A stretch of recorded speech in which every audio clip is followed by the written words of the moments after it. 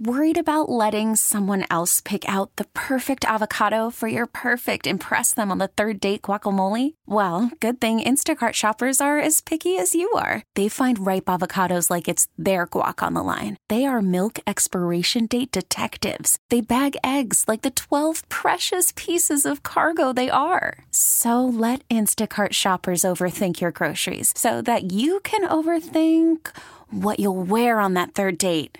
Download the Instacart app to get free delivery on your first 3 orders while supplies last. Minimum $10 per order. Additional terms apply. I'm Sandra, and I'm just the professional your small business was looking for. But you didn't hire me because you didn't use LinkedIn Jobs. LinkedIn has professionals you can't find anywhere else, including those who aren't actively looking for a new job, but might be open to the perfect role, like me.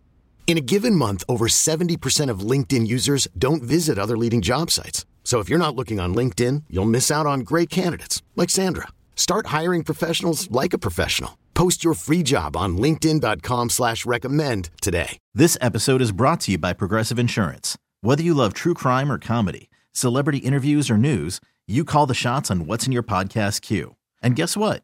Now you can call them on your auto insurance too with the Name Your Price tool from Progressive. It works just the way it sounds. You tell Progressive how much you want to pay for car insurance, and they'll show you coverage options that fit your budget.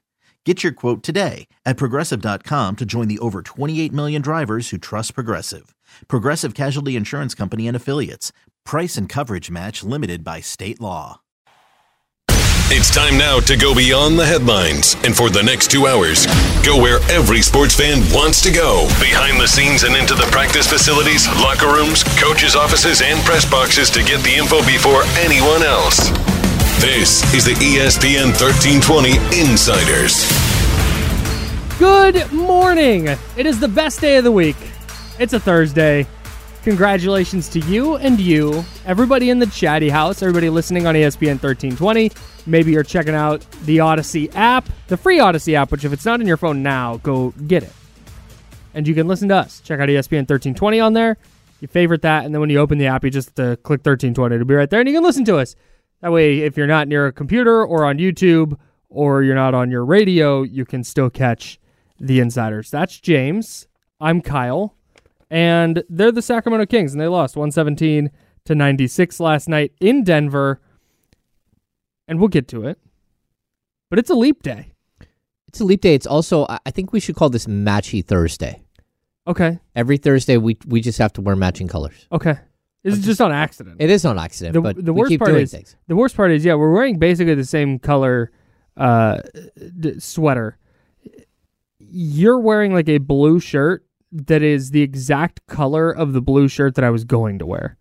And that would have just been a really tough scene. Mine isn't Captain Crunch, but it was that exact color. The good captain. That would have been a tough look. Not necessarily a tough look. I think it would have been a good look for me because you're like a distinguished, put together guy. And so if I am presenting as that, I'm doing okay. No, it's a leap. It is a leap year, so it's February 29th. We only get one of these every 4 years, except for on the century exactly, unless the century is divisible by 400. What? Mm-hmm. Okay. So 1900 was supposed to be a leap year, but it was not. Oh. 2000 was a leap year because 2000 is divisible by 400. Oh, yes, of course. 21, 22, 23 will not be. 24 will be. All right. Mm-hmm. That's just weird. You're welcome. You're welcome. Shout out to the Gregorian calendar, which is the one typically used. 2 things about this day. Okay. And we'll get to Kings Nuggets here shortly. Tyrese Halliburton turned 6 years old today. Congratulations. A big congrats to Tyrese Halliburton on his 6th birthday. Where are my hotkeys? There they are. Congratulations to Tyrese Halliburton. Sacramento Kings legend. 6 years old today. He's finishing up that first year of kindergarten. You know what? You know what I think? People go, what do you do if you're born on February 29th? How do you celebrate your birthday? The day after February 28th. Or the day before. No. Or you could do 28th or you could do the first. No, you cannot. You can't? You cannot. Because you were not born on February 28th. Okay. You were born the day after. All right. Every 4 years, that's the 29th. All the other years, it's just the March day 1. After. It's just the day after. March 1st. Wow, it's already March. I know. Almost. What is happening, Kyle? I don't know. It's been going by really fast. The other good news about leap year is that no takes count today. Your takes don't count. Get them all out. Hot takes? If you're even like you've thought of something as a take, but you're like, no, it doesn't really make sense. Spit it out today. Let it fly. 916-909-1320. All right. No takes count. No takes count. I brought the flamethrower. All right. Yeah. I'm ready for Kyle's hot takes. The Kings should trade De'Aaron Fox. No. Ice cold. 117 for the Nuggets, 96 for the Sacramento Kings. We will dig into this game. No De'Aaron Fox for Sacramento. It looked good in the first quarter. Sacramento, after one, led by 7. That lead inflated to double digits in the second quarter. And then the wheels fell off.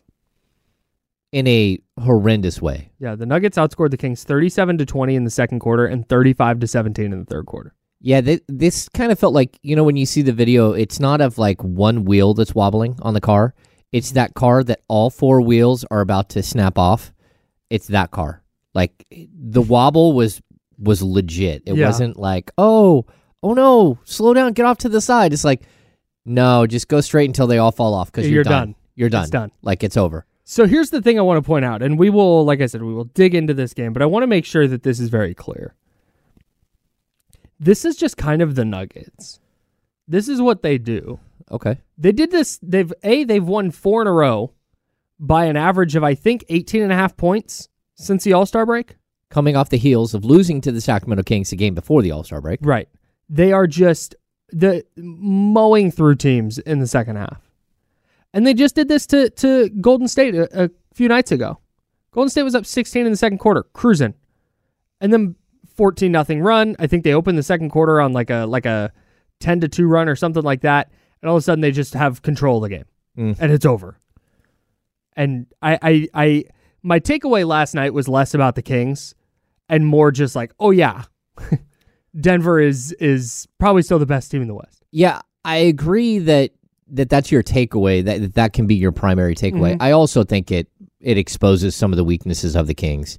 And whether it's the fact that De'Aaron Fox is out or and you don't have someone else who can step up into a natural scorer's role, or the players that played instead of him that didn't look like they fit with what's happening. I think that there is some takeaways from the Kings. Definitely. And you have to be better. I mean, the Kings are 3-3 this season when, they were 3-3 when De'Aaron Fox is out. So now they're 3-4. And I don't know that if he was out for a month, that you would stick at 500. This is, to me, they would be a sub 500 team without Fox, and they would be in a lot of trouble. And I think we just you're hoping that that's not going to be the case, that he's not going to miss major time. And this isn't, like this injury specifically. I mean, he was questionable throughout the day. Most people thought he was going to play. The fact that he didn't play just tells you that, like, the knee was super sore. I would expect him to be back later this week when they play Minnesota.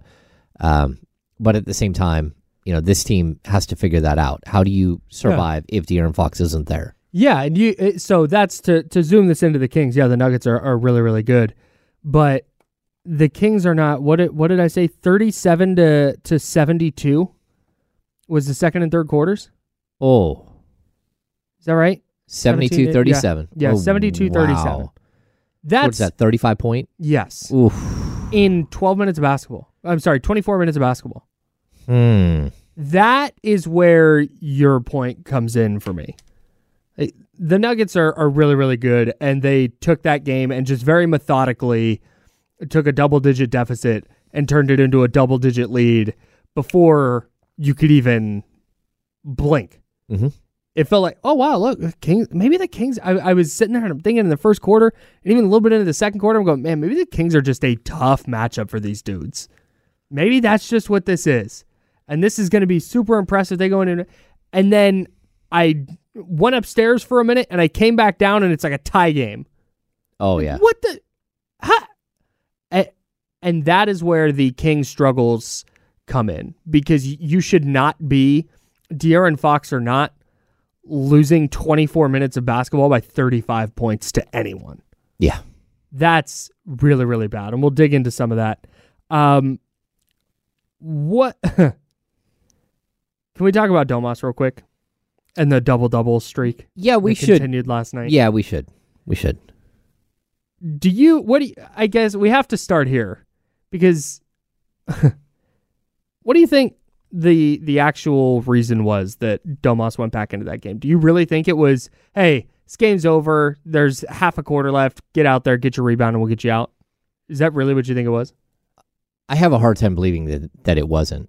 Same here. I'm thinking, like, if I'm Mike Brown and I didn't know at the end of the third quarter that he was a rebound shy, like, I don't think Domas shouldn't lose his streak because the game just got out. I mean, I understand, but the real answer was to leave him in for the first 2 minutes of the fourth. That's it. Go get your rebound. Yes. It's not to pull him and then go, at like 5 minutes left in the game, you're getting completely blown out.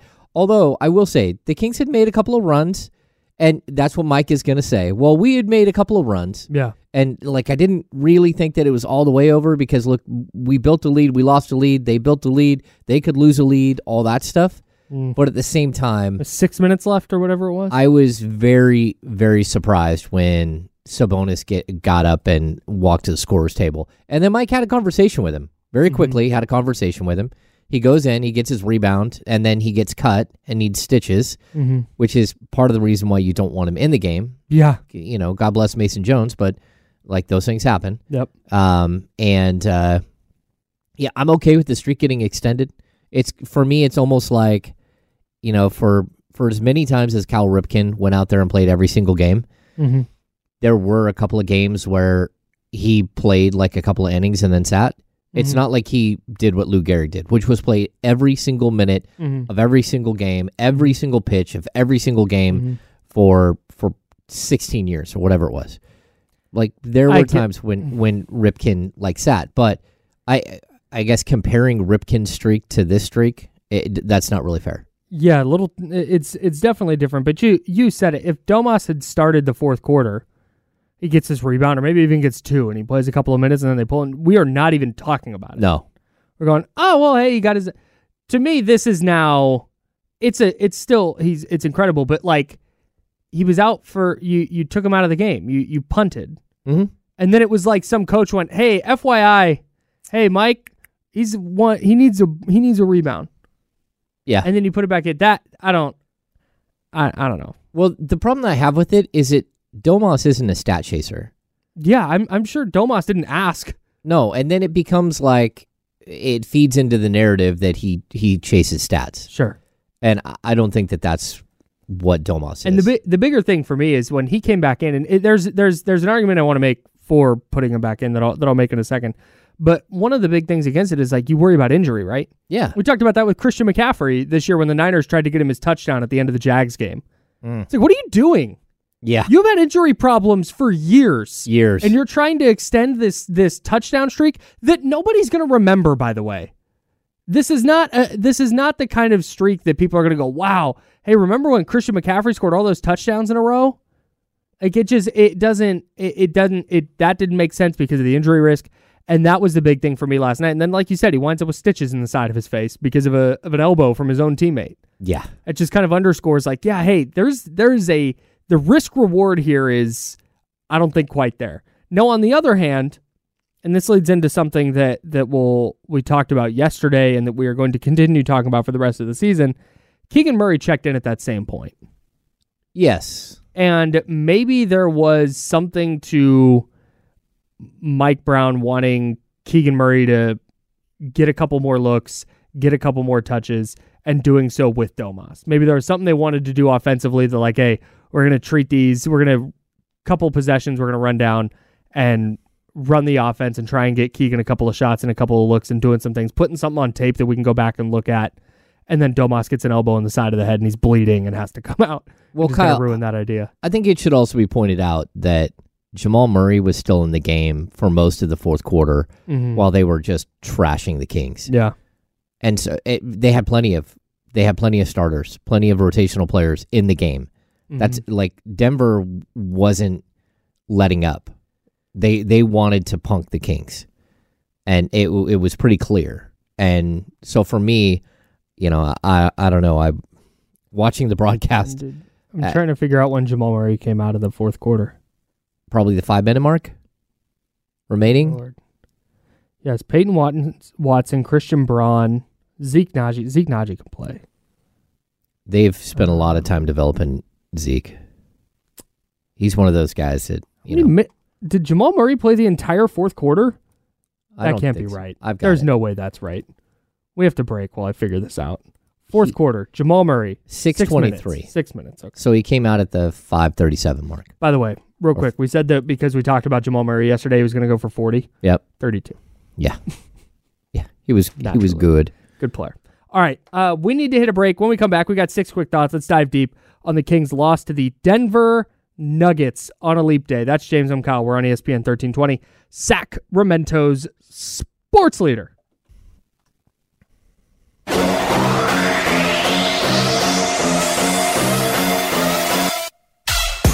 Now, back to the Insiders with James Ham and Kyle Madsen. Brought to you by Jiffy Lube on ESPN 1320. 916-909-1320. That's 916-909-1320. If you would like to chat, we're talking Kings Nuggets. We're talking leap day, which means your takes don't count today. They don't count. Not that they won't be heard and discussed, and if you have an actual thing you want to say, let us know. Mm-hmm. Like I said, at 916-909-1320. Also in the chatty house at youtube.com/ESPN1320 and twitch.tv/ESPN1320. I would love to hear from you. But where was I going? We got to do 6 quick thoughts. No, I know we got 6 quick thoughts. I was getting there. I had a way to get there out of what I was going to say, though, and I lost it. So I'm going to punt, and we're just going to go to 6 quick thoughts. How'd yesterday's Kings game go? Kings insider James Ham has 6 notes you need to know. Here are James Ham's 6 quick thoughts. Yeah, here they are. James, number 1. Tale of 2 quarters. Kings look like world beaters in the first quarter, hitting 7 of 10 from 3. Taking an 8-point lead. They pushed out to 15 in the early second, but missed all 9 of their 3-point attempts, and by half trailed by 10. Game over. That was it. Wild turnaround. That was it. 25-point turnaround right there. It was unbelievable display by Denver, and then we talked about it a lot after the Miami game. Like, where's the punch back? And the Kings just didn't have it last night. And this is one of those games where it's hard because typically, if this was last year, okay, let's just go to last season, and this exact game happened on this date last season, we'd be going, it's the NBA, it's a good team, you didn't have Fox, moving on. Yep. But now, because of how this season has gone, that type of turnaround in a game feels like it exposes some deeper problems. Yeah, it's just without Fox's team is different, and I get it. They don't have that extra punch to stop something like that, and they do rely too much on the 3-point shot. It is what it is. This team is live and die by the 3. You hit a bunch of them, 7 of 10. You miss all the rest in the next quarter. Game over. Like it shouldn't be that way, but it is. It's reality. Yep. Number 2. They let go of the rope. 10-point lead means nothing in the NBA. That was the deficit going into the third quarter, and then they stopped playing. Nuggets trashed Kings 35-17 in 12 minutes coming out of the break. Again, game over. Yeah, it was the defensive intensity seemed to lack. And this is maybe I'm putting too much of that turnaround on Sacramento. And I'm going to sit here and go, the defensive intensity lacked. I felt like offensively was a really strange night for them, where it felt, especially early, like they didn't do a lot of the dribble handoff stuff. And it was a lot of point guards facilitating with Sabonis like in the high to mid post. It was just kind of an odd game. And I don't know whether that's something Sacramento was doing or if that's something that like the Nuggets were just better. Like the Nuggets are just really good and Sacramento just didn't have any answers. I think it's interesting because the Kings had already beat them 3 times. Yeah. So they had answers before. You had a game plan that worked. And I think within the game plan, they missed on something. There's something that there was a flaw to what they're doing. And part of it is you didn't hit shots, but there's other reasons as well. Yeah. And, again, I guess the second quarter they're over 10. My bad. I missed one. But I think the interesting thing about the 0 for 10, Kyle, is that Alex Len was one of the 9 players who played. He's the only one that didn't miss a 3 in the second quarter. Wow. Like Harrison Barnes, 0 for 1. Keegan Murray, nuts. 0 for 1. Domantas Sabonis, 0 for 1. Kevin Huerter, 0 for 2. Davion Mitchell, 0 for 1. Malik Monk, 0 for 1. Chris Duarte, 0 for 2. And Trey Lyles, 0 for 1. That's wild. And to your point, if you're going to be a live by the 3, die by the 3 team, you're just never going to be what the Kings want to be. You have to have counters. Yeah. You have to have something different, and they didn't last night. Number 3. Number 3, with De'Aaron Fox sidelined, was a sore knee. Kings needed someone to step up. Keegan Murray accepted the challenge early, but then went dormant. He came back in the fourth quarter and actually put up some solid points. He finished with 21 points on 9 of 17 shooting and added 4 rebounds. I thought he was good, but again, I needed more. And I feel like that game specifically, he really had to lock in. He was locked in on Michael Porter Jr. And played really well defensively against. I thought he played well defensively against Porter. Yeah. But it also felt like it kind of took away from what he was doing, and the Kings went away from him, which is something that they do, which doesn't make any sense. But that's what they did. Keegan Murray, first quarter, 4 of 8 from the field, 3 of 4 from 3 in 10 minutes. In almost 10 minutes in the second quarter, 4 field goal attempts, 1 3. Yeah. Third quarter, 1 field goal attempt, it was a 3. And then he mentioned the fourth quarter, 4 field goal attempts, and one of them was a 3 in 4 minutes. Now, part of this, Kyle, is that you weren't getting the paint touches because Fox isn't there. Yeah. That's part of it. Yeah, no doubt. But they ran the first play of the game. It looked like a set play for Murray with a open 3, top of the key, buries it. And then what happened on the second play? Second play, Harrison Barnes gets it in the corner, puts it on the deck, ISO against Aaron Gordon, misses a shot. Come on, man. It's just not, I can't imagine that's what they wanted to do. That was wild. It's like, oh my God. I'm never, I don't believe that Harrison Barnes is a selfish player. No. But if the second play of the game, if we're scripting out the first 10 plays or whatever, like an NFL game, the second play could not have been an ISO one-on-one Harrison Barnes against Aaron Gordon. It's like, maybe it was. I don't know. Like Mike Brown told the team, he's looking at Keegan, but he's talking to the team. He's like, we need more tonight. No, De'Aaron, we need more from everybody. Everybody needs to step up. And he's looking at Keegan, and everybody's like, I get it. And Harrison's like, yeah, I got it. I'm on it, coach. It's me. It's me tonight. I got you. I know that's not what happened. That's just what it looked like in that second possession. Number 4. The streak continues. Domantas Sabonis nearly failed to record a double-double for the first time. It's November 29th. That's the date. I went long time, dude. November. And the crazy thing is he's now at 41. He's at half a season. A season straight. That's crazy. Finished with 13 points, 10 rebounds, and he had 7 assists. My numbers are all over the board from last night. To be honest, I was with the rest of you. We all disengaged and didn't want to be there and watching it. And I'm the one who took the bullet for all of you. I stayed until the end. Most of you didn't even know Domantas Sabonis came back in the game, but I did. I had to stay till the end. I did too. Yes. We were in there. The insiders got you. Yeah, we were texting back and forth the whole game. It was fun. I don't know. It feels icky. I'm going to be honest. Takes don't count today, so I'm just going to say it. Feels icky. I'm with you. It's like, no. But ultimately, this is the whole thing, right? So the streak is what it is. Let's say it's stopped today. He's going to have a bunch more at by the end of the year. Well, the next streak would start on Friday. Right. So yeah. That's okay, the streak continued, but even if it hadn't, that doesn't make what he's done this year any less impressive, which is why I was a little bit surprised he came back into the game. Alas, he did. The streak continues, and we will continue discussing that moving forward. Number 5, we got to blow through these. Malik Monk needed to carry the scoring load with Fox out. He looked solid early, but like the rest of the squad, he couldn't buy a bucket. Finished 14 points, 5 rebounds, 5 assists. Shot just 6 of 17 from the field. Not great. Again, he's really struggling with the 3-ball, although he did shoot 2 for 5 in this game. But yeah, he just hasn't looked like himself for a little bit. Yeah, strange vibe.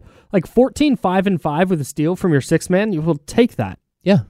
But he's not, there's a spark that he provides when he's at his best that just doesn't seem to be there right now. Well, that and his number, like the 5 assist number, he has more 5 assist games than any reserve in the NBA.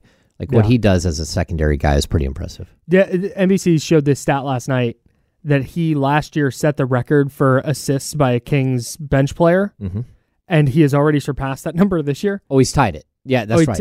He's tied it. He tied it. Okay. In that game. He tied it. Wow. Yeah. Man. No, that's crazy, isn't it? Nuts. Number 6. Number 6. Showed something.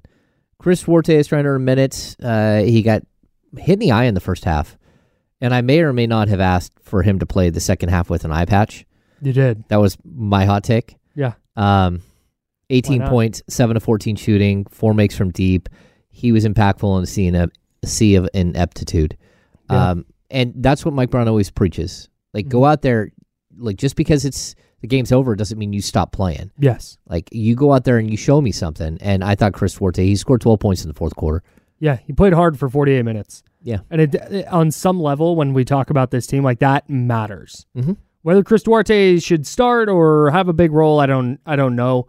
But that he played hard for 48 minutes last night, that sticks out to me. Yeah. Shout out to Chris Duarte. 2 blocks, 2 steals. Like, he was impactful. Yeah. All right. That's it for 6 quick thoughts. Keegan watch. We talked a lot about Keegan Murray yesterday. Mike Brown listens to the show. Yeah, but clearly. That's what we're going with. We'll tell you why next on The Insiders. Call from mom. Answer it. Call silenced. Instacart knows nothing gets between you and the game. That's why they make ordering from your couch easy.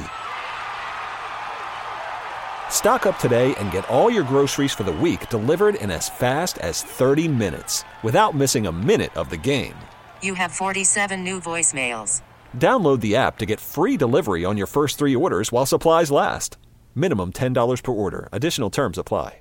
Hiring for your small business? If you're not looking for professionals on LinkedIn, you're looking in the wrong place. That's like looking for your car keys in a fish tank.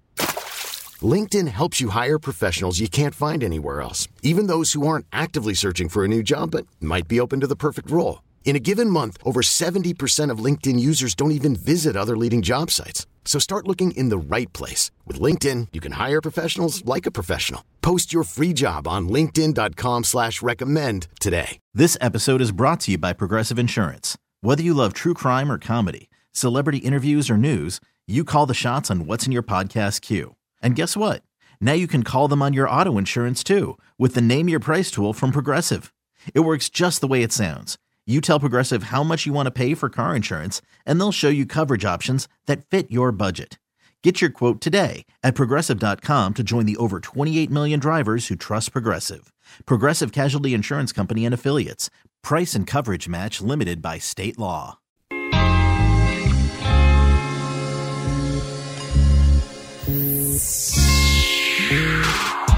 Now, back to the Insiders with James Ham and Kyle Madsen, brought to you by Jiffy Lube on ESPN 1320. And we got Keegan Watch. We'll tell you why Mike Brown listens to the Insiders, or why we think he listens. At least give away a Jiffy Lube $100 gift certificate as well. This is our last day to qualify to win the jersey in February, too. Oh boy, well, all of you guys should be rushing in. We will have the Jiffy Lube Fast Break player of the game and a key word for you coming up in a bit. When you enter to win a $100 Jiffy Lube gift certificate, and you will enter to win a Sacramento Kings jersey courtesy of Jiffy Lube. That's right. So we'll have that for you coming up in a bit. Before we get to the important stuff, though, I have something more important than any of that. Okay. A Twitter user yesterday, I'm finding the tweet right now, but a Twitter user yesterday a man named Dylan Powell. Okay. Who appears to just put things out like engagement bait. Oh. And he gets me all the time. Said, name an athlete who, if you heard they survived an unarmed encounter with a grizzly bear, wouldn't surprise you. And so you saw a lot of Jason Kelsey. You saw a lot of Mercedes Lewis was one of the ones I saw in there. Is that like Steven Adams? A lot of guys like that. James Johnson, another good one. He's a dangerous dude. 3rd degree black belt. His nickname is Bloodsport. Is it? Incredible nickname. That is incredible. So James Johnson's a great film. Great film, everyone. Bloodsport. This person I follow on the internet named Scott Karasik. Shout out to Scott. Big Falcons guy. Quote tweets Dylan Powell's tweet and says, Tyreek Hill. Because ain't no way a grizzly bear chasing that dude down after he starts sprinting away. Scott! The disrespect of the grizzly bear in this tweet is, I can't even, I'm going to let Monty Williams say it for me. An abomination. Thank you. It's ridiculous, and we're tired of it. I am tired of the grizzly disrespect from Scott. Ain't no way a grizzly bear would catch Tyreek Hill jogging.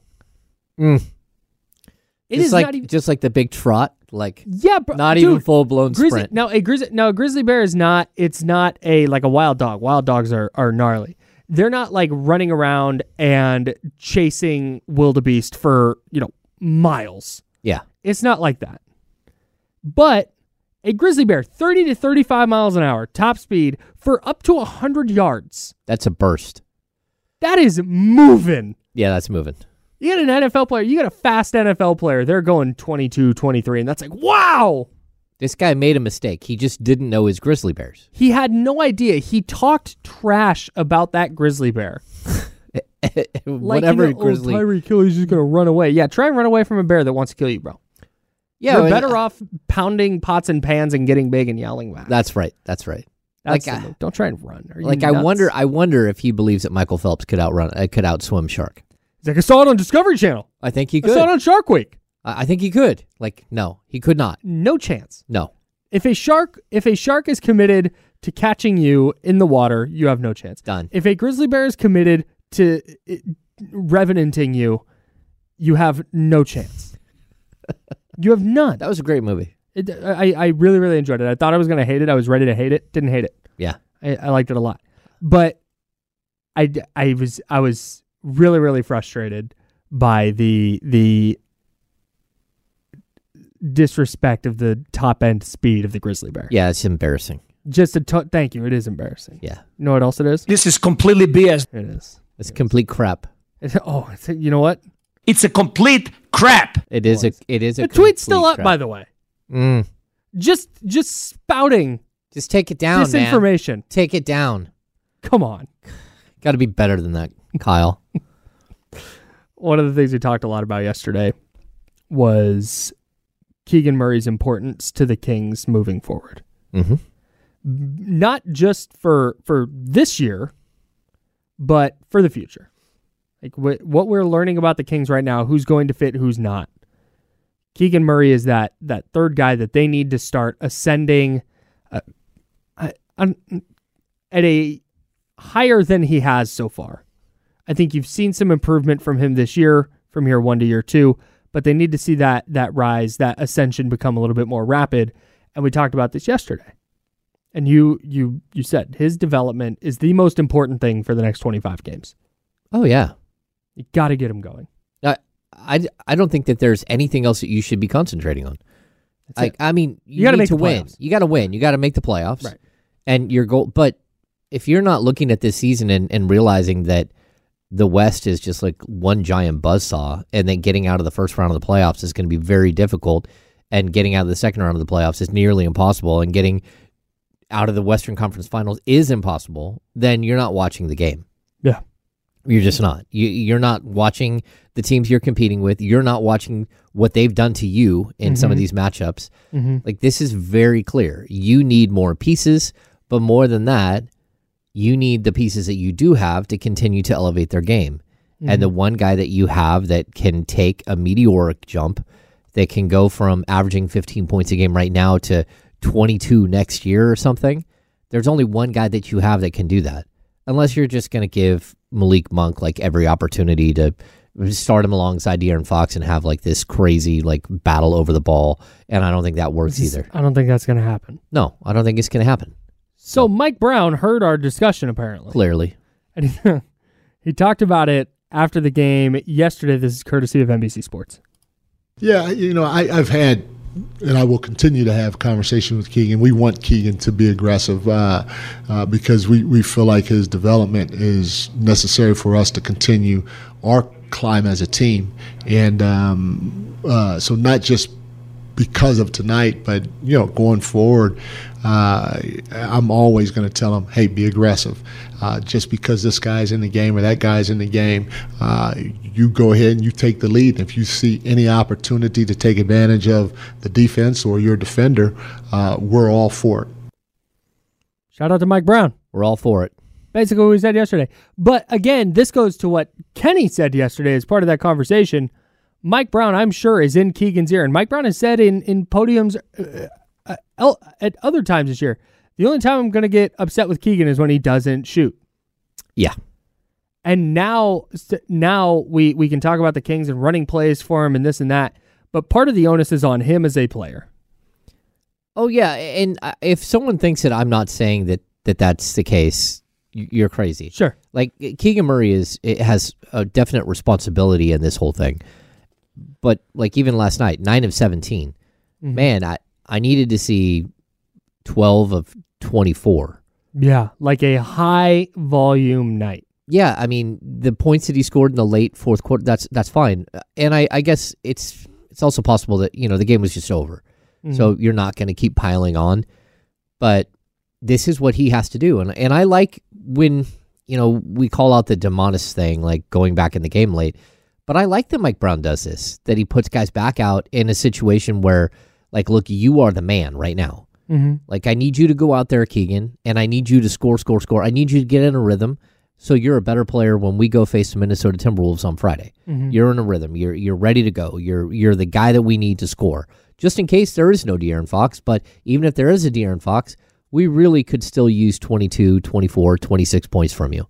And that's kind of where I'm at. Like, it's not that you have to push him into something that he's not. It's that you have to push him into something that he's going to be. And I think everyone can see where Keegan Murray could go as a player. Yeah, and doing it at the end of the game is great, but I need that when it's not out of hand. Yeah, totally. That's the kind of the I mean, he was great in the first quarter. Step. Great. He was. And when you saw, he goes 4 of 8 in the first quarter? Yeah. 3 of 4 from 3? First quarter, he had 11 points, 4 of 8 shooting, 3 of 4 from 3. Right, and it was like, man, look at, there's key. That's what it. you want. But give me that for all 32 minutes you're in the game, 33 minutes you're in the game. Yeah. That's what I don't understand. And I get the dynamic is a little bit different with De'Aaron Fox on the court because he is so dominant offensively that you want him getting his opportunities. But there are ways that De'Aaron Fox can cook and Keegan Murray can also get shots up. The best version of the Kings, you saw it last night. It's not a coincidence that their best quarter of the game was the one where Keegan Murray was as active as he was all night. Yeah. That is not a coincidence. And on some level like that, he needs to realize that. Like, he's not infringing on anybody. He's not stepping on anybody's toes. There's nobody else. It is De'Aaron Fox in 2 years, ideally. Mm-hmm. The Kings' offensive pecking order would be De'Aaron Fox, Keegan Murray. Bottom line, like, in terms of scoring, like putting the ball in the hoop. Like, that would be it. But it's and I'm sure Mike Brown would tell you that's what he wants right now. He wants that today. Mm-hmm. And for some reason, you get, okay, yeah, hey, that's a great quarter. Yes. Like 8 shots in a quarter, you shoot 50%, you're 75% from 3, and then just flat the rest of the way. Yeah, the rest of the game, 10 minutes. So his other 23 minutes, he took 9 shots. Went 5 of 9. And 0 for 3 from 3. Yeah. So he's just 5 of 6 on twos. Take more twos. Get in the mid-range. Yeah, I'd also point out too, like Sass says here in the chat, Keegan is good when shots are falling. Herter's good when shots are falling. Barnes good when shots are falling. Keegan still provides a lot more. Yes, he does. He provides a lot more when shots aren't falling than the other guys. And it's not about Keegan being good. Like, of course, every NBA player looks better when their shots are going down, like for sure. But that's not what this is about. This isn't about Keegan making or missing shots. It's about him taking shots. Yeah. It's about him carving out a bigger role in the offense. And I promise you the Kings want the same thing. Because he is supposed to be the third member of a championship-winning core. That is their goal with him and Sabonis and Fox. That's the goal. Yep. And having a dude who, like, yeah, hey, he's going to have stretches where he's shooting it 8 or 9 times a game and he's scoring 5 or 6 points. You know, he's good defensively, though. Pull down some rebounds. Like, no, that's not your third best player. Yeah. He has to grow beyond that. So I thought, as far as Keegan watch goes, no levels up for me last night. No, it's kind of a Keegan game. Okay. Led the team in field goal attempts. That's great. Yeah, But he just left you wanting a little bit more because, again, you can't flash that this is who you can be and not give us the rest of it. You've said that a couple times, and I think it's important to iterate that point. A little bit more. I don't want 30 shots. That's a lot. Yeah. There are very few players in the league where you're cool with them taking 30 shots in a game. But in a game, especially like last night, 23, 24, give me something that shows that he's growing toward that player, and I didn't really think we got it last night. It's kind of a bummer. I'm with you. And it really, just go back to it, reflected the game. Kings offense really good in the first quarter. Keegan really good in the first quarter.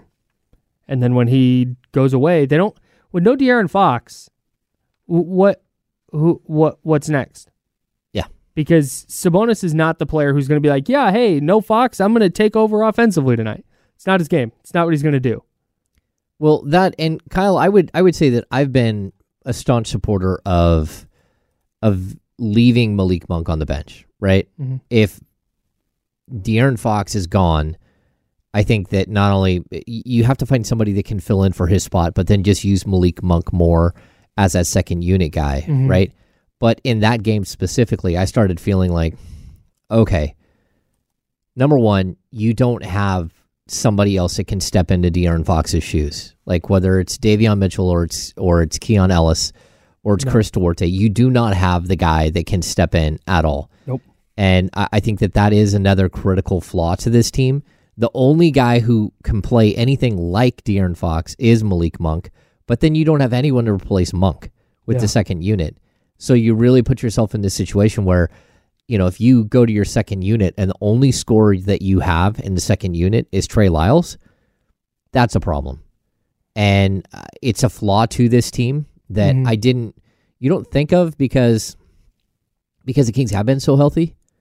Right? So when you have a group of guys that play almost every single night, you start to lose sight of the fact that there are teams out there that don't have that same thing, that they have different players on the bench that can do different things. And I think that there is a true lack of scoring on the bench. Someone brought up in the chat, well, you know, Sasha's not there. And I agree that, like, look, Sasha would provide something in this situation. I don't know how much. But Sasha is also a player who's very dependent on somebody else getting him in the right spot and in the right position to score, whether it's on a back cut or whether it's a three. He's not creating anything for himself. And when you go away from De'Aaron Fox, when you don't have De'Aaron Fox, you only have one true creator out. I mean, Sabonis is a creator, but it's in a different way. Right. You only have one true creator, and that's Malik Monk. There's a difference between creating by holding the ball in the high post and finding cutters and manipulating the defense and doing that. DHOs. Right. Yeah. And breaking a defense down off the dribble. Yes. And getting into the paint. Those are wildly different things. Yeah, no, totally. And this isn't, like I've said this so many times, but I don't have any problems with Davion Mitchell. I think Davion Mitchell, he's a good kid. He's a super hard worker. He's doing everything in his power to try to be the right guy. And when I watched him play last night, it was just the same exact reminder that it always is. He's just a bad fit for the system that you play. There were so many times where I watched him and it was almost as if he didn't know the offense with the starters. Yeah. And that's okay because you play with Malik Monk all the time that plays a different style, and you don't get Domas all the time on the court with you. Yeah. You get a Alex Len or a JaVale McGee or even Trey Lyles. But there were so many times where it just looks off, and it's not whether he's hitting a shot or not. It's not that. It's that he's in the wrong spot all the time. He's doing something that stands out as, like the old, three of these kids are doing the same thing and one of them is doing their own thing. You're just watching like, hey, it doesn't feel right. And to me, like it instantly, while I'm watching, it reminded me of Steve Wilkes. It did. How and so? The 49ers, because Steve didn't do anything wrong, but it always felt like there was something off, that it just doesn't look right. It doesn't feel right. And you get to the end of the season, it's like, I don't want to blame you, but I also don't want to not blame you. And at some point, like Steve wasn't able to like manipulate the defense to make it look right. And the things that he did do just always had this a little bit wrong. And that's what I look at when I'm watching Davion. And it's like, look, I believe he can go somewhere else and really find his ground, his footing in the NBA and be a really good player. But that doesn't change the fact that anytime I watch him play substantial minutes with the Kings, unless it's just him being a crazy defender and that's it, as soon as you get to the other side of the ball, you're just a smidge off of everybody else. Yeah. And I don't know how else to describe it, but he just, again, square peg, round hole. And I feel for him because it's not like that's what he wants, but it's tough to be in the flow when you're not in the game all the time, and when your minutes are choppy, and when again it's not a type of offense that's designed around you. He's not a read and react player. He's not at all. And so like how do you deal with that? And to be honest with you, at the deadline, that's why the Kings were rumored to look at a guy like DeLon Wright. Do you think a Davion Mitchell deal didn't happen because there wasn't one available, or because they wanted to hang on to him for another half a season and see if there was really try and exhaust all options with him? It's a good question because, they started playing him all the time. All of a sudden, he's a huge, huge part of what they're doing. And, I mean, he's not playing like 30 minutes, but there's a couple of games where he's played 22, 24 minutes. And, again, if I'm the Kings, Patty Mills just got waived by the Atlanta Hawks. I would be calling Patty Mills' agent. That'd be great. A 15-year vet, I don't care. Knocked out a 3? Yeah, but that's the thing. Like, he's going to fit in. He's going to be a guy who knows the job, knows the task at hand, and whether his skills are diminished or not, he's still probably going to be in the right spot most of the time, and you're going to take a downgrade on the defensive side of the ball just because Davion's a lot younger, but it's still, this team needs that other scorer. It needs something else, and I don't know if Patty Mills has anything left in the tank at all, but if he did, it would make sense to me that he would be a guy that I would go out and get. And he'd fill the Australian point guard void left by Matthew Dellavedova. Yeah, it's clearly a lack of Australians on this roster. Yeah, I think that's what it is. I mean, it's crucial to have an Australian on your team. A savvy vet Australian point guard? I firmly believe it's crucial Patty Mills in here at all times to have an Australian on your team. I don't know. And again, I'm not trying to like fan the flames here. Or this isn't James's hot take for the day. Oh no, it doesn't count either way. You're good. Yeah, I'm good either way. This is not James's leap year like hot take. I'm just saying, like, look, bro, you got to figure something out. Watch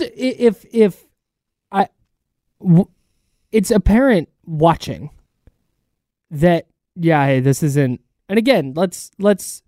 This is not about this year. This is not like, wow, the Kings can't win a title this year because they have Davion Mitchell. Yeah, that's not what it is.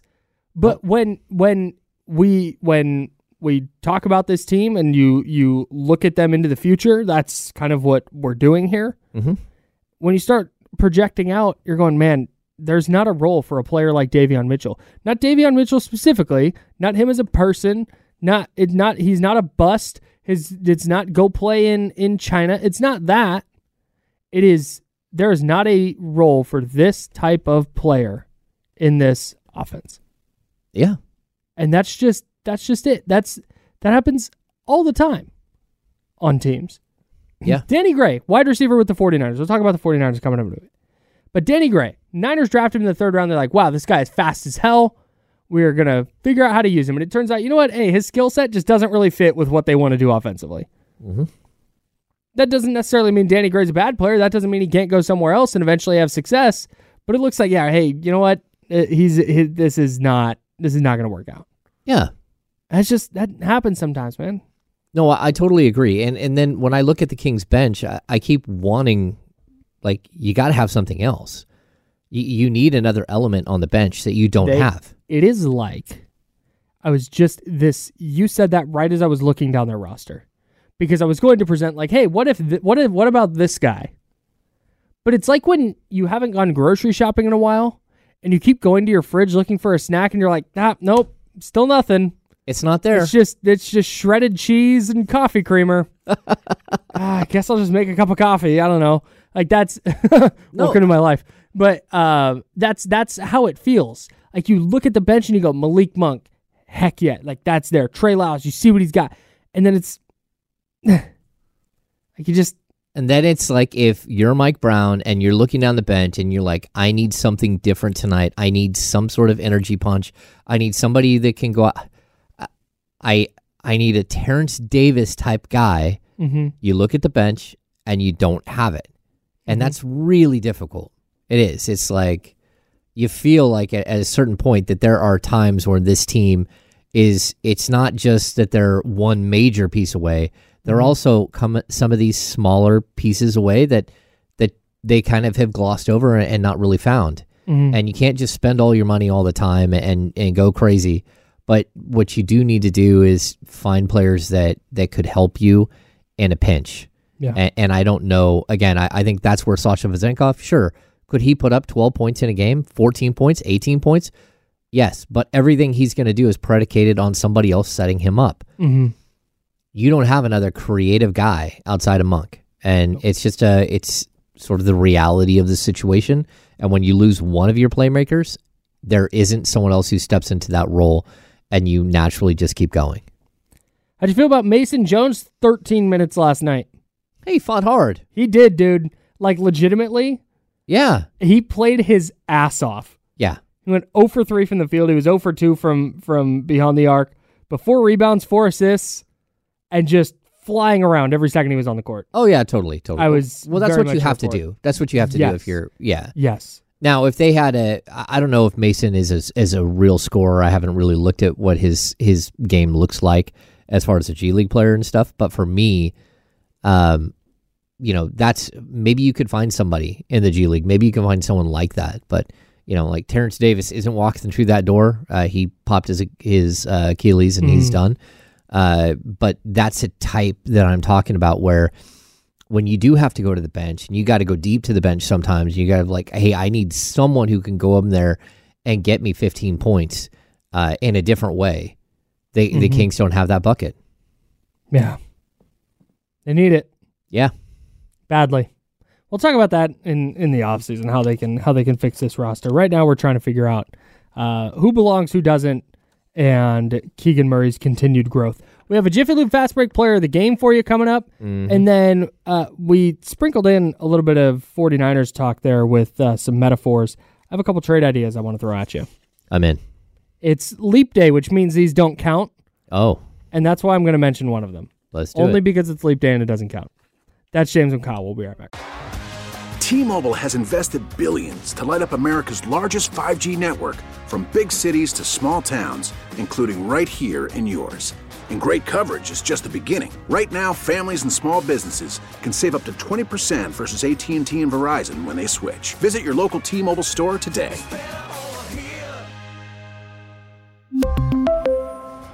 Plan savings with 3 lines of T-Mobile Essentials versus comparable available plans. Plan features and taxes and fees may vary. After the end of a good fight, you deserve an ice-cold reward. Modelo is the mark of a fighter. You've earned this rich golden lager with a crisp, refreshing taste. Because you know, the bigger the fight, the better the reward. You put in the hours, the energy, the tough labor. You are a fighter, and Modelo is your reward. Modelo, the mark of a fighter. Drink responsibly. Beer imported by Crown Imports, Chicago, Illinois. Hey everyone, Boomer Esiason here. The NFL Draft is behind us and your favorite team is now gearing up for week number 1. The free Odyssey app puts you right in the middle of the pro football conversation with the biggest sports radio stations from across the country. The local voices who know your team the best, giving you their unfiltered takes on the current state of your squad. It's always football season right here on the free Odyssey app. Welcome back to hour number 2 of the ESPN 1320 Insiders. Get ready for the most up-to-date sports news and talk with the ESPN 1320 Insiders. Well, this is a treat. It's the second hour. I'm Kyle, that's James. We're hanging out till noon, and we will give way to D-Lo and KC. But it's not just Kyle and James, because I hate calling you our boss. You are, technically. But I hate calling you that because it feels disrespectful. Like, I'm not like, oh, the boss is here. No, our homie Charlie is in the building, and he heard me say that because it's Leap Day. Exactly. Your takes don't count today. Exactly. You can fire off whatever you want to say. Okay. I'm trying to trade De'Aaron Fox. I heard that. I won't be tomorrow. I was going to say, if you do, you won't be here tomorrow. It's contractually obligated.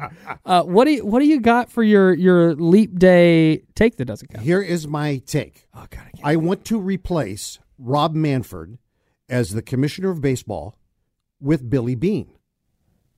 Oh, my God, this is great. Go on. Because Billy Beane, I really don't think Billy Beane likes baseball. I've never thought that he liked baseball. I think he just likes running things, and I think he likes to win. Okay. And he runs things by stats. He runs things by numbers. And baseball right now needs somebody to understand things. Now, let me explain to Oakland A's fans that having Billy Beane be the commissioner of baseball does not necessarily mean that the A's would stay in Oakland. Sure. Because he would take a very, very hard look at all the numbers and everything that was involved, and he would make a very dispassionate look at whether or not they should stay there. Okay. But baseball needs somebody to take a look at that game from a totally different perspective. And one of the reasons why Moneyball worked was because Billy dared to look at the game from a different perspective. Zoomed out. And right now, baseball is like a bad game of incest, and all they do is they just keep. I'm a hillbilly, so I've been to, I'm like, where is he going here? I've been to so many weddings where it starts off with "Do you cousin take your cousin?" It's it just I mean, wow. Really, I mean, when you grow up in West Virginia and Tennessee and Kentucky, it just happens. SEC. So, but really, seriously, you need a different viewpoint, and they just keep hiring people that are within, and they keep having the same view. The only time they didn't have that is, and you guys won't remember this, but when they had Peter Uberroth, and they hired Peter after he successfully ran the Olympic Games in Los Angeles back in the 80s, and they brought him in. He was there for 4 years. They were having a lot of success, and they hated it because he was changing the game. He was changing the way it was marketed. He was changing the way it was being being directed. And the owners hated it because they didn't know what was happening because somebody else was in charge. And I think that's exactly what Billy would do. I think he would change the whole perspective, flip it on its head, and it's exactly what's needed. Billy Beane, Commissioner of Baseball. I love it. That's a fantastic. There it is. Fantastic take from Charlie. Honestly, I wouldn't. Oh, sorry, James turned on the. Nope, that's you. There we go. I'm learning mics. Honestly, I would pocket that take any day of the week. Okay. Any day of the year, I'm in. I've never heard the term game of incest, but that's okay. That's I I don't have the same buttons Damien does to throw a flag. Flag. We don't have the flags either. No, we don't. I felt like I needed to stand up and yell. Speaking of Charlie, tonight at 6:30 p.m., the same Denver Nuggets that the Sacramento Kings faced last night are playing right here on ESPN 1320 against the Miami Heat, who the Sacramento Kings played 3 nights ago. Ooh. 2 nights ago? 3 nights ago. Tuesday. Monday? Sunday, Monday. What day is it? Today is Thursday. They played Monday and Wednesday. They played 3 nights ago. Okay. We have, all week long, we have been messed up with the days. You and I have not been able to figure it out. No. Yeah. All day yesterday, I thought it was Tuesday. Which is nice.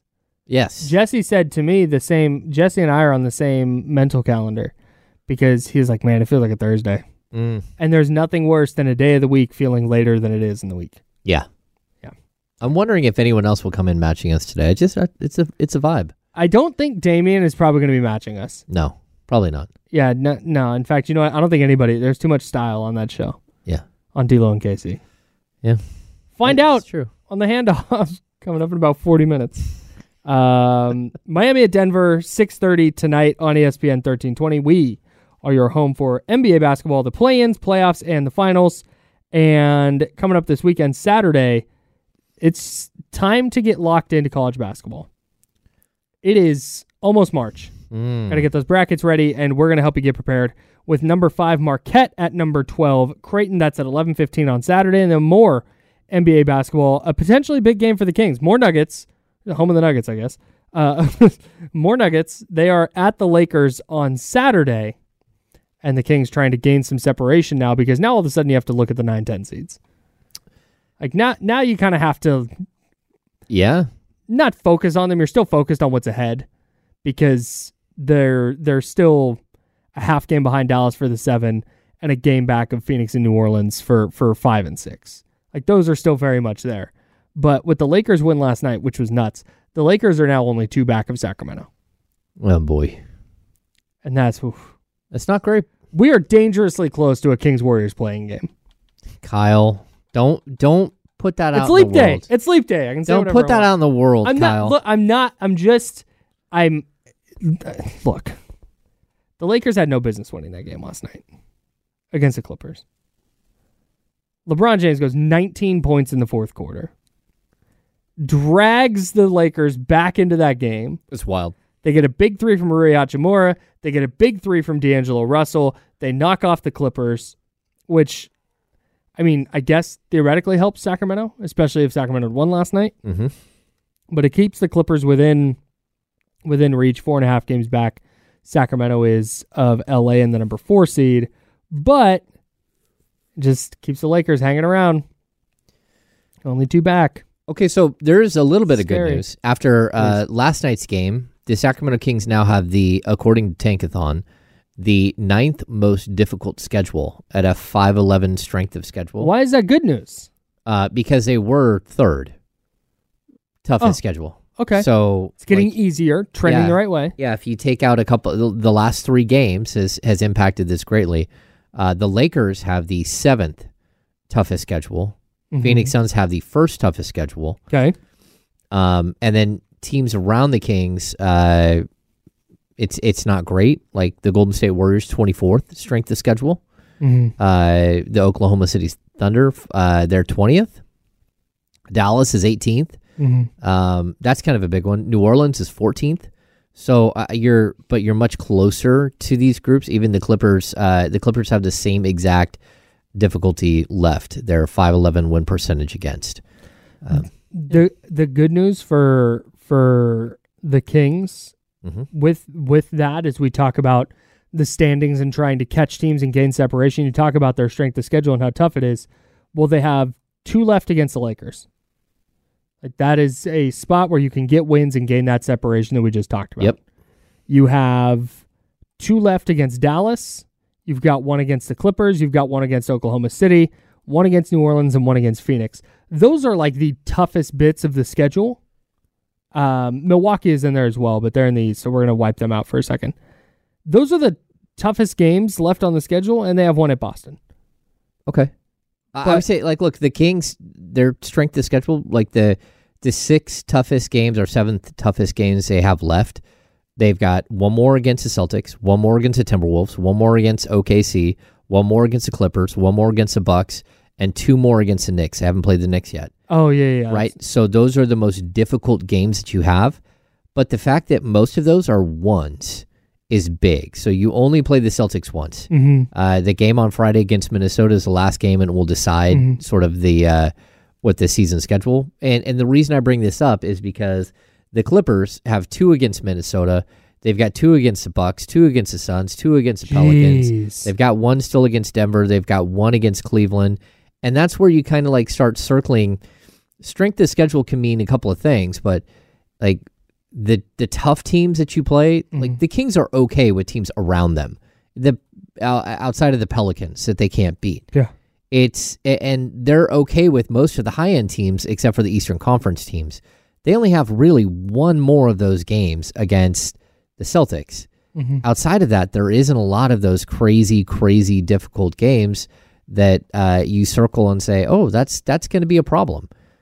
Again, you look at Dallas. Dallas has still a game against the Celtics, 2 against OKC, 1 against Denver, 1 against Philly, 2 against the Heat, and of course 2 against the Kings left. I think it's interesting that the Kings are part of the strength of schedule for Dallas, and Dallas is not part of the strength of schedule for the Kings. So, a couple things to this. One, among the tough games left for Sacramento, the point I was making is there are teams in the West that are going to allow them to gain ground if they win those games. You got to win anyways. Yeah. You got to start stacking wins anyways, and you'll get opportunities to gain full games on these teams where you can help yourself. And that's a big deal. And then you mentioned the Knicks. The Knicks are listed as tough games because they're 35-24, and they've been really good for the most part, but they are super banged up, and they've lost 6 of 8. So that's one of those, the strength of schedule metric doesn't match up with how the team is playing at the moment. So, No, it's good. An okay spot. The Kings still have 1 against Washington, 1 against the Spurs, 1 against the Blazers, 1 against Memphis, 1 against the Raptors, 1 against the Nets. That's a good thing. Yeah. You still got 6 games against teams that realistically are winnable games. Yeah. Did you get the Blazers in there too? Yeah, they're in there. Got the Blazers on April 14th, season finale. We have to break. Oh, it's time to break. Okay, great. We're going to do that. Let's do that. Interesting stuff coming out of the Kings locker room last night. We'll talk about it next on ESPN 1320.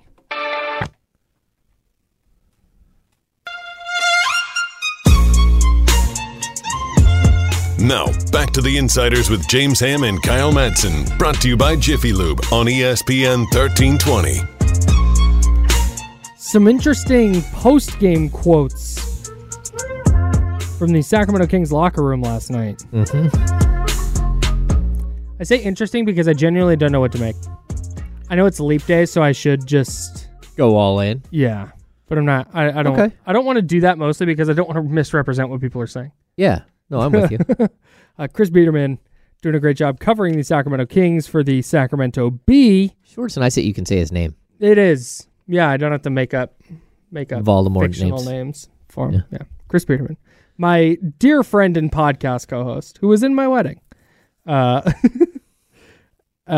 reported this last night to me. Didn't report it last night to me. Wrote this last night in the Sacramento Bee. Had a couple of quotes. There's one from Domantas Sabonis, and I'm going to read this off, and I want to know what you make of it, James. Domantas Sabonis, quote, "I feel like we could have done better with our game plan and stuff against their main guys." And then when asked to elaborate, he said, quote, "Coverages, stuff out there that we switched up or whatever." What do you take from that? That the team didn't follow the game plan. You think it's the team didn't follow it? Yeah, I don't believe he's calling out the coaching staff there. Knowing Domas, he's saying we could have done more with the game plan that we were given, and we didn't follow through on the game plan. We should have done more against the players that got hot. That's at least the way I read that. So, it could be controversial, but I don't think so. No, that's how I read the first part. But then when he says coverages and stuff out there that we switched up or whatever, that's what I know. I don't, because I don't believe that Domantas Sabonis, even if he was the unhappiest player in the NBA and thought that Mike Brown was a joke, I don't think he would publicly say that. No.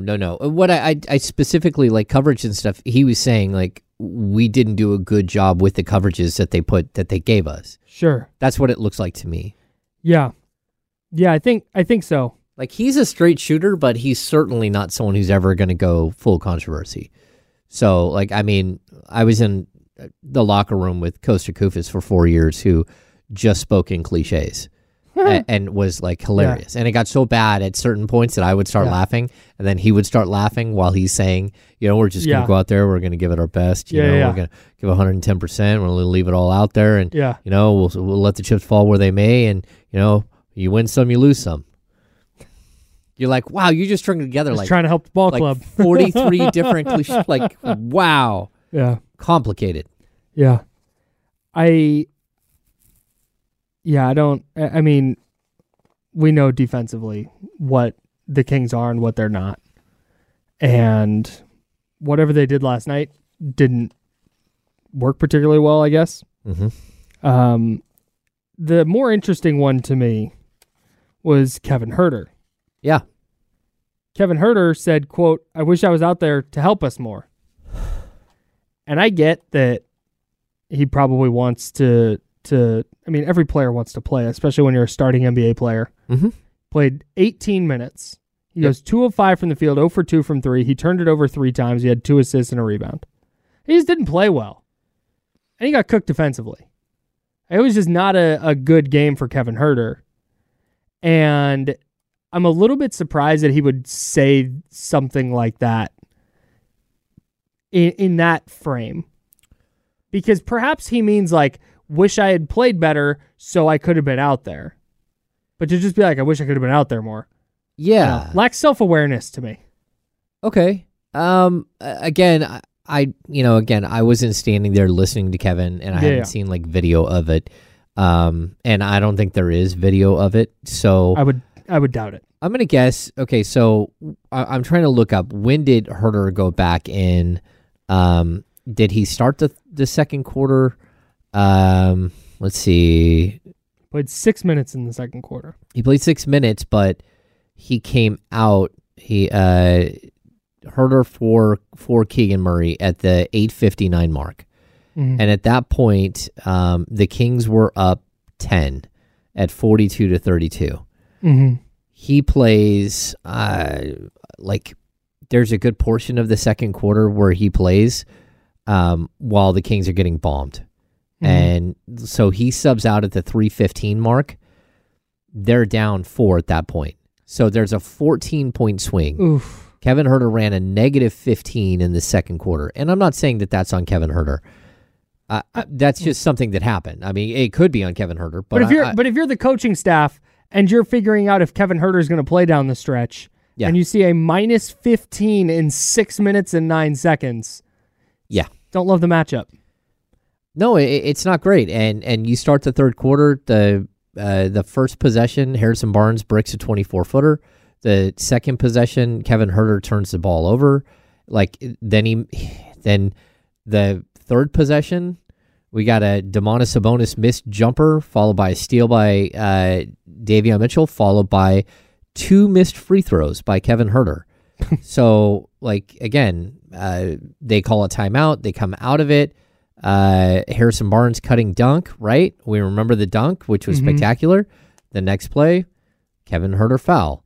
So, look, I'm not saying that Kevin Huerter did anything, but by the time Kevin Huerter came off the court, it was 75-57.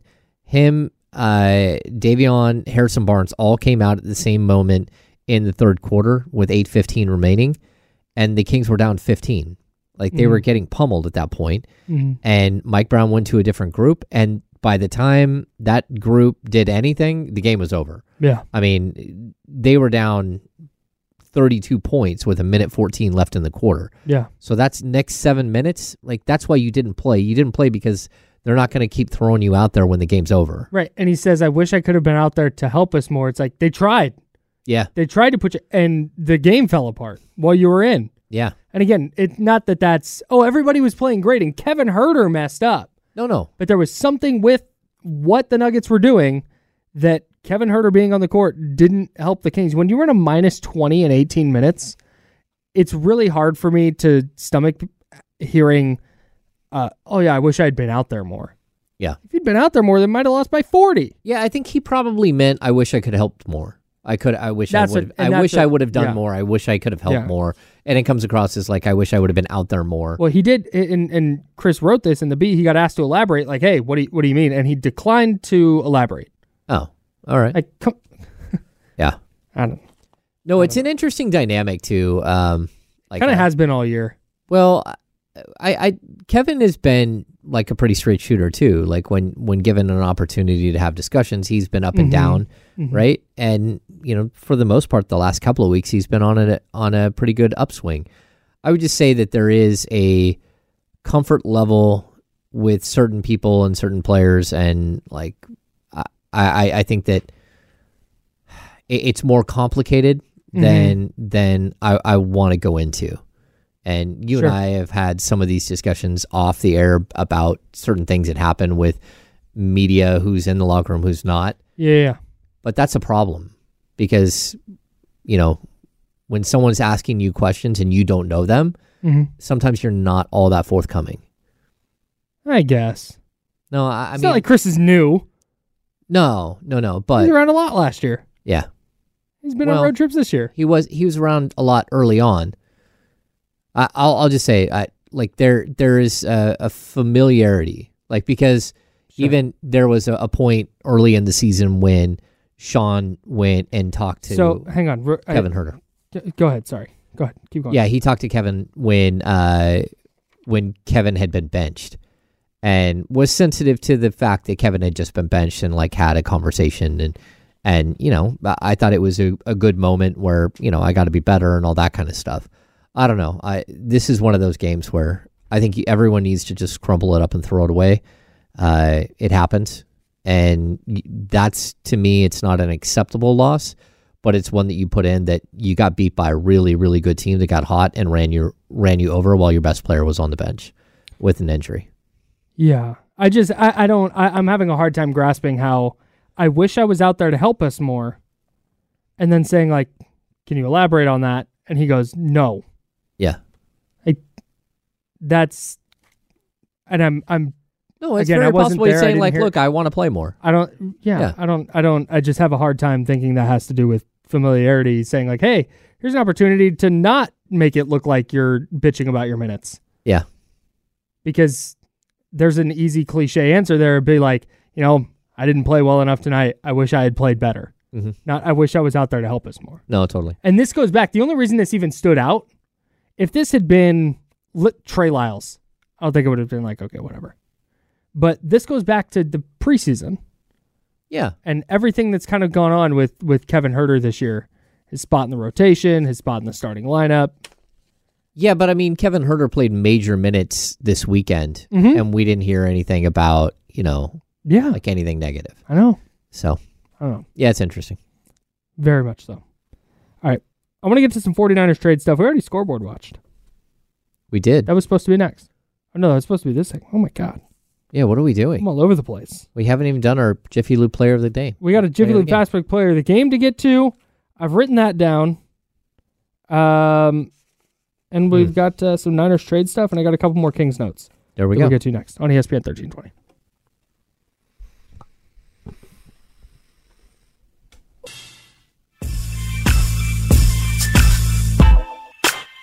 Now, back to the Insiders with James Ham and Kyle Madsen, brought to you by Jiffy Lube on ESPN 1320. Final segment, the handoff with, I believe it's D-Lo today. Yeah, because Casey was yesterday, so it'll be D-Lo today. It's coming up in about 15 minutes. Then we'll hand it off to them from noon to 4. We were talking at the break about the Kings, and I want to get back to that. Before we get to this Niners trade thing, because it's a leap day, so none of our takes count. And I want to throw something out there. And I don't know exactly where I land on it, but I'm going to throw it out. We can talk through it. But before I do that, Our Jiffy Lube Fast Break Player of the Game. So, Jiffy Lube, our lovely sponsor. If you're watching on the stream, it's behind me, behind James. That's right. Up there in the corner. We love Jiffy Lube. They hooked us up with 82 $100 Jiffy Lube gift certificates. They said, give away one of these after every Kings game. We're like, we got you. And then they said, you know what? That's not enough. Here's Kings jerseys to give away each month. This is your final opportunity to qualify for the jersey we will be giving away in February. I believe we will be giving that away tomorrow. I have to check that to be certain, but I believe we're giving it away tomorrow. If not, it'll be Monday. Okay. This is your last chance to enter. So go to ESPN1320.com. Go to the Jiffy Lube Fast Break contest page. It's right there at the front. You can't miss it. And you're going to enter keyword Malone. Malone for Michael Malone, the Denver Nuggets head coach, who finally beat the Sacramento Kings this season, moved to 1-3 against the team that unceremoniously ousted him 8 years ago. It's a long time ago. It's a long, long time. Feels like 2 years ago. Was actually closer to a decade. So Malone, Malone is your Jiffy Lube Fast Break code word, and Mike Malone is your player of the game. Good for him. Okay. He was fired up last night, man. He wanted to win that game so bad. No? Nothing? Yeah, he's absolutely fired up. He hates ownership. He doesn't hate the Kings. I'd forgotten about that until you mentioned it yesterday. He doesn't hate the Kings. He dislikes ownership. He dislikes what happened to him. He felt like he was treated unfairly. Like the entire situation was bad. I also feel like being really close to the whole situation, having plenty of conversations, I feel like he was led astray a little bit about how all of it worked out. It wasn't only Vivek that caused the issue there, which is something that he's always believed, that it was very much so ownership made a decision. But there were other people pushing and pushing and pushing ownership to make some of these decisions, and it wasn't a good situation. So interesting. I mean, he willfully put on the record he hadn't spoken to Pete D'Alessandro for 6 weeks before he was let go. Oh, okay. That's yeah, man. Yeah, can't do that. You got to talk to the GM, man. Well, no, but they had all these little games that they're playing back and forth at each other, and it was unfortunate. Yeah, Mike's a great coach and a great guy to cover. Really cool dude to cover. Really bright, really funny.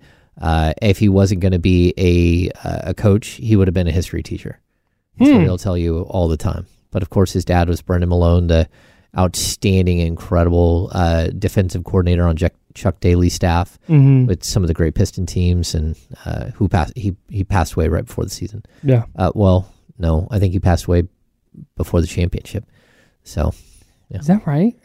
I thought we were doing a show together when he died. Maybe. Oh, I think you're right. I think you're right. So, yeah, Brendan Malone was actually here with him in his first season, but he only stuck around for a couple of weeks, and it was it was October 10th. My bad. That's the thing in Kings history. During the 16-year playoff drought, that's the sliding doors moment that I would love to see the alternate universe on. Yeah. What do they look like if Mike Malone sticks around? No, it would have been totally different. Yeah. I know there's draft picks, and I know they could have had Damian Lillard, and they could have had CJ McCollum, and they could have had all these players they could have drafted, and all these moves that they made. I get all that, but Michael Malone is the one that jumps out to me as the most that would have worked. No, I totally agree. And, being there for the whole situation, Michael always gets credit for being the boogie whisperer. He was able to rein in DeMarcus Cousins, but even that, he had captured the imagination of the team as a whole, and they were playing extremely well. And then DeMarcus got viral meningitis and sat out 10 games. That's right. And they sat him out a couple of extra games, which he didn't know at the time why they were doing that, to make sure he was 100% healthy, but it was to make sure they had a losing record. And it was, and then Michael Malone was let go right afterwards. Good Lord. Yeah, that whole entire situation. I mean, look, that's young ownership.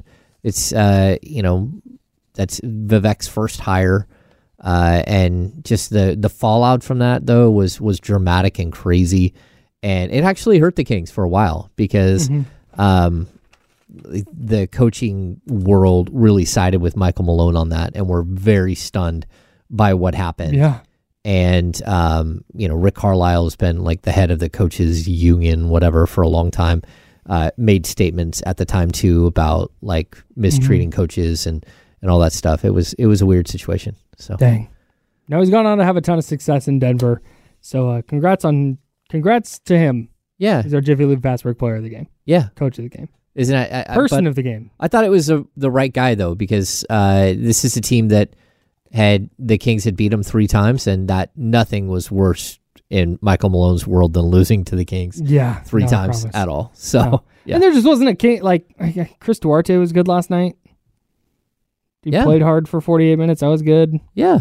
And then to have an opposing player be the player of the game, they either need to have a monster game or be some rando like Dwap Reith from the Blazers. Some rando who goes and has, he had 24? Like 24-9 or something like that against the Kings. He had a really big game. Totally bizarre. Kind of out of nowhere. So didn't want to give it to Jamal Murray, and somebody brought this up in the chat earlier. That's our bad. That's our bad on Jamal Murray. Yeah. We were here yesterday. We're like, yeah, really good playoff player, but just kind of in the regular season, he's just kind of a regular guy, not an all-star, and then it was for 32, 3 and 6, 13 of 15 from the field, and 5 of 6 from beyond the arc. Man, that and one he had was ridiculous. That's one of the most ridiculous shots I've seen live ever. Where he's got his back to the basket, and he gets landed on, and as he's going down, he spins it off the glass and in. Yeah, even a good shot. Watching that stretch there, I thought Davion Mitchell defended him about as well as you can possibly defend him on multiple possessions, and it did not matter. Didn't matter. 13 to 15. Yeah, it didn't matter at all. So yeah, he probably could have been, but I didn't want confusion over the Murrays. Keegan, just say Murray. Just Murray's combined for 53 points last night. There it is. 8. One Murray or the other. A couple of 49ers things before we talk Kings with Damian when he gets in here. So there's one player who came up a while ago and then another player who came up yesterday. The Chiefs have said that they want to reach a long-term deal with cornerback L'Jarius Sneed, first team All-Pro this year, really good year. If they don't, they are open to tagging and then trading him. That's what they did with D Ford with the 49ers. Mm-hmm. I'm out. Tyler, the reason I bring this up is because Tyler in our YouTube chat asked, and I think it's worth talking about. I'm out. The 49ers don't need another. Sneed is going to get top of market cornerback money. Yeah. And I don't think that's where, that's not, if the 49ers are going to do that this year and do the maneuvers to create the space to fit in another high-priced player, to me, they need to either do it on the offensive line or on the defensive line. I don't even, if the defensive line is tough because, you've spent so much money already. The offensive line is to where, they really should, not only should they, do their best to add to the interior line, but they also need to spend some really high draft picks on potential replacements long-term for Trent Williams and stuff like that. Yeah. If I'm the Niners and there's a way for you to trade up into the top 15, which I don't know that there is, but you're going to be trading up with the idea that you're not drafting a quarterback or a wide receiver, which that's what this draft is about. But you could probably get a really good offensive lineman, and that's something that I would consider. Yeah, just because you need to have a plan in place. Yeah, man, you can't go through another year where you and I sit here on September 3rd or whatever it is, going this is the offensive line?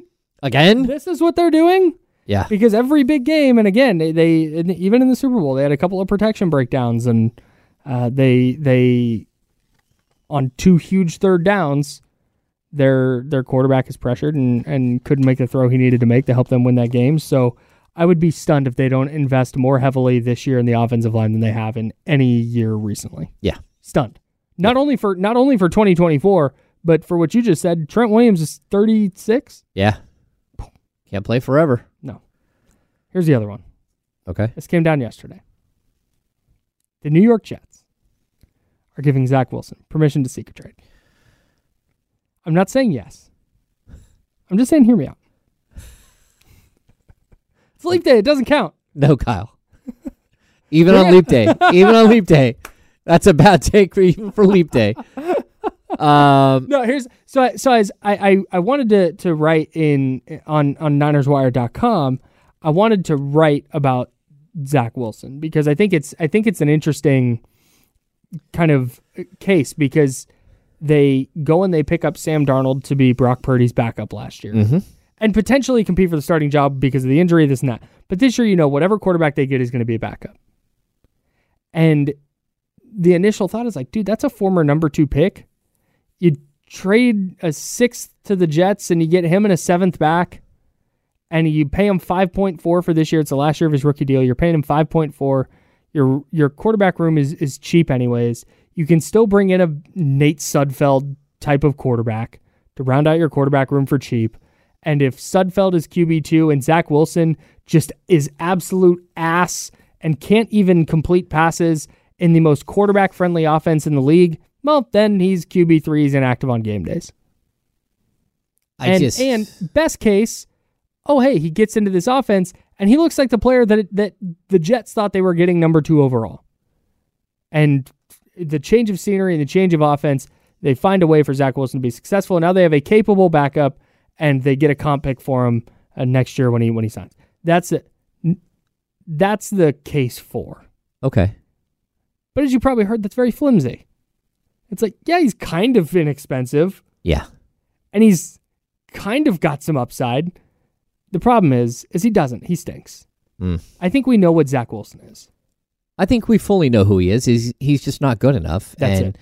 Like if you're going to bring in a quarterback, I'd rather find somebody in the 6th round or the 7th round that you think, hey, maybe it's possible that we can find somebody like Brock Purdy. Maybe we can find somebody not only like Brock Purdy, but somebody who plays the same style as Brock Purdy. Like, I think that's one thing that the 49ers have done in the past where if you're going to have a quarterback like Colin Kaepernick, right, and there's a very specific style of play, you should really back Kaepernick up with another player that plays that same style. So, right. So you have one offense. Yeah, so when the quarterback goes down, which is why I think Sam Darnold is a good fit, right? And I would hope that Sam Darnold didn't play well enough in like the 3 minutes that he played all season that he's going to get some opportunity somewhere else.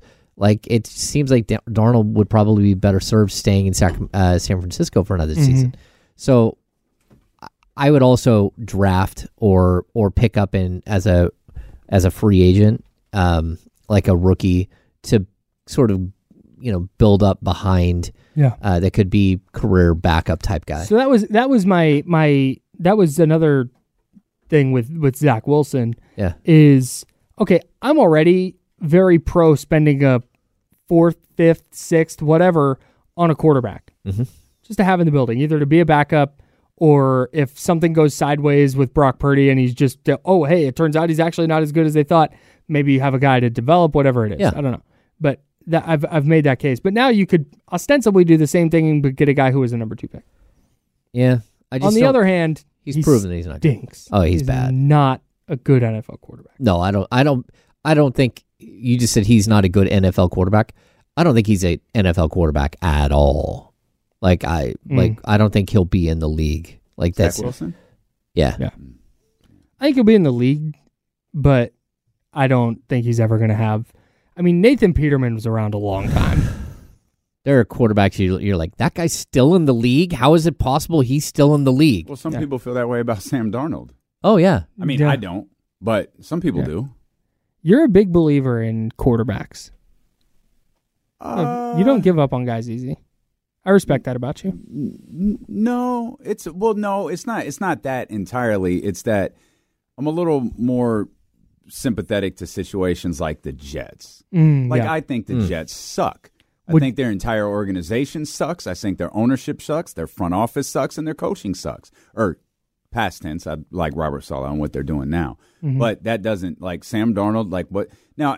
Sam Darnold had the opportunity to work out of that and all that. It's just, I'm not willing to say, oh, that dude's garbage. Like, I just don't think that's true. He might not be a starting quarterback in the league, but he's probably a guy who can step in and fill in for you on an emergency basis. If you get to a situation where you need him for 7, 8, 9, 10 games, yeah, you're probably in trouble. Yeah. You need him for one, I think you'd probably be fine. Would you trade a 6th-round pick to the Jets for Zach Wilson and a 7th if you're the Niners?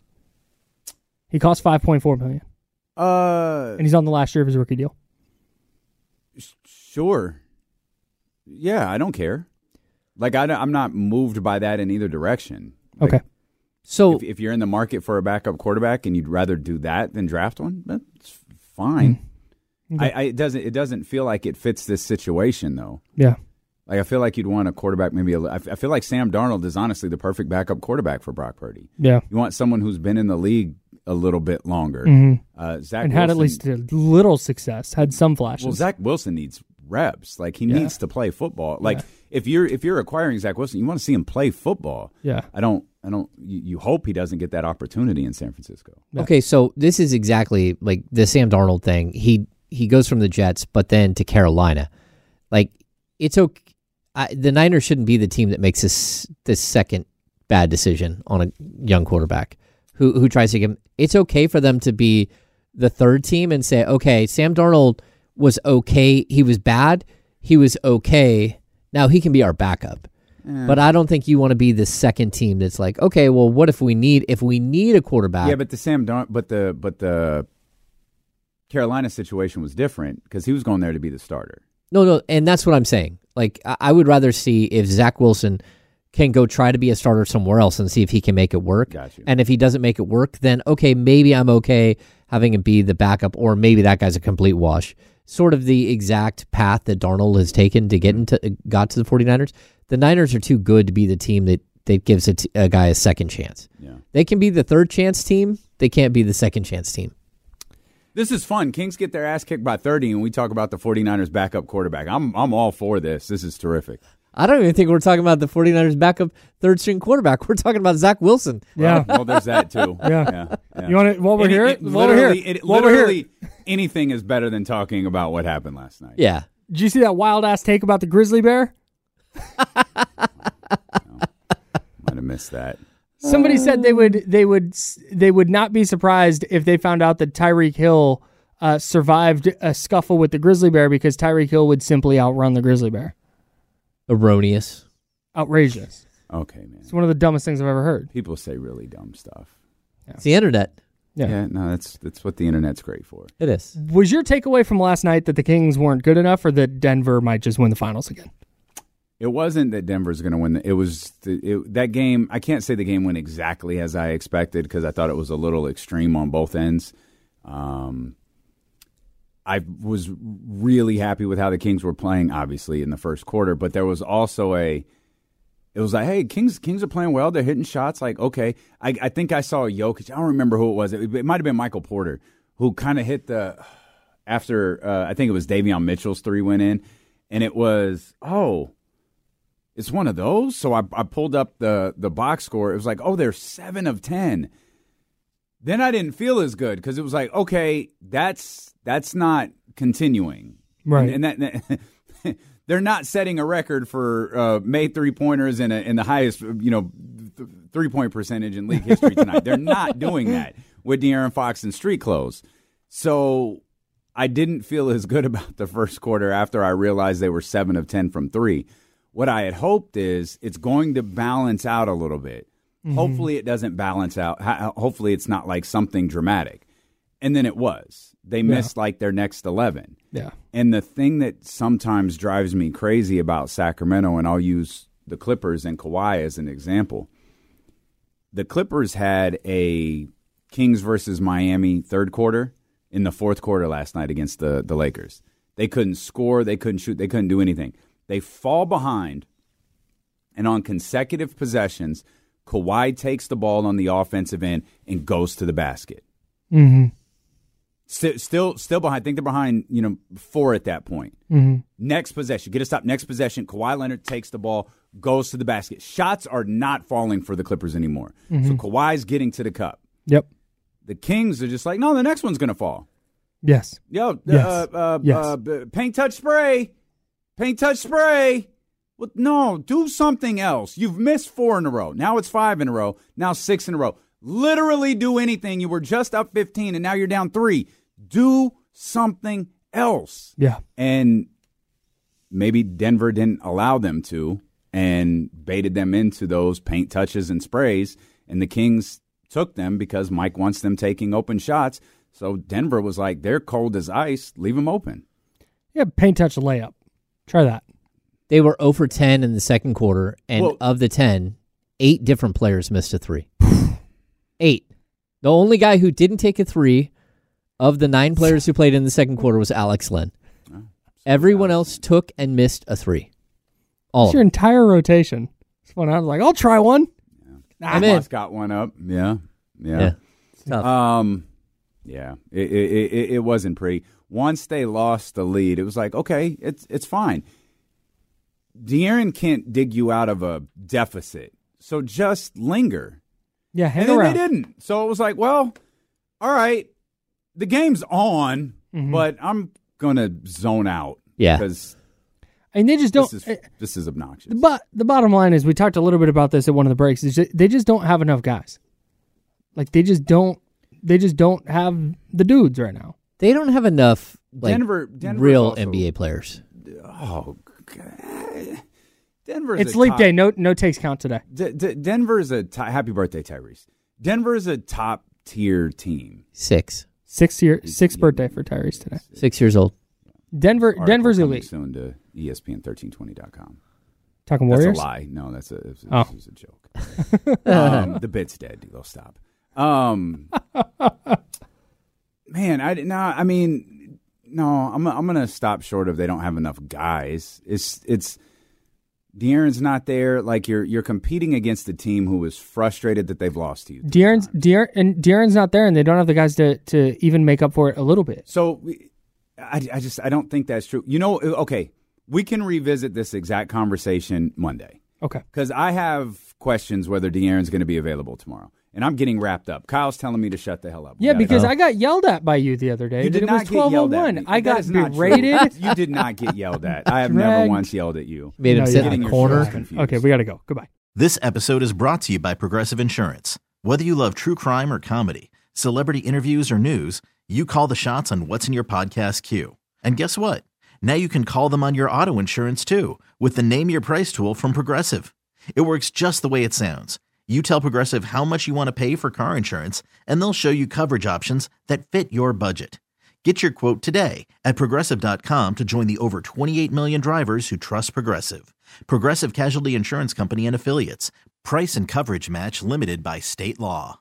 We really need new phones. T-Mobile will cover the cost of 4 amazing new iPhone 15s, and each line is only $25 a month. New iPhone 15s? It's better over here. Only at T-Mobile, get 4 iPhone 15s on us and 4 lines for $25 per line per month with eligible trade-in when you switch.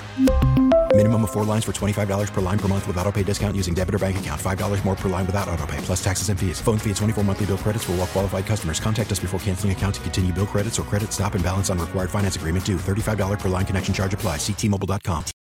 Baseball is in full swing. NBA playoffs are heating up, and your NFL team is gearing up for training camp. Listen to the latest on the teams you love here on the Odyssey app. The biggest sports radio stations in the country, providing unrivaled local coverage of their teams, all in one place.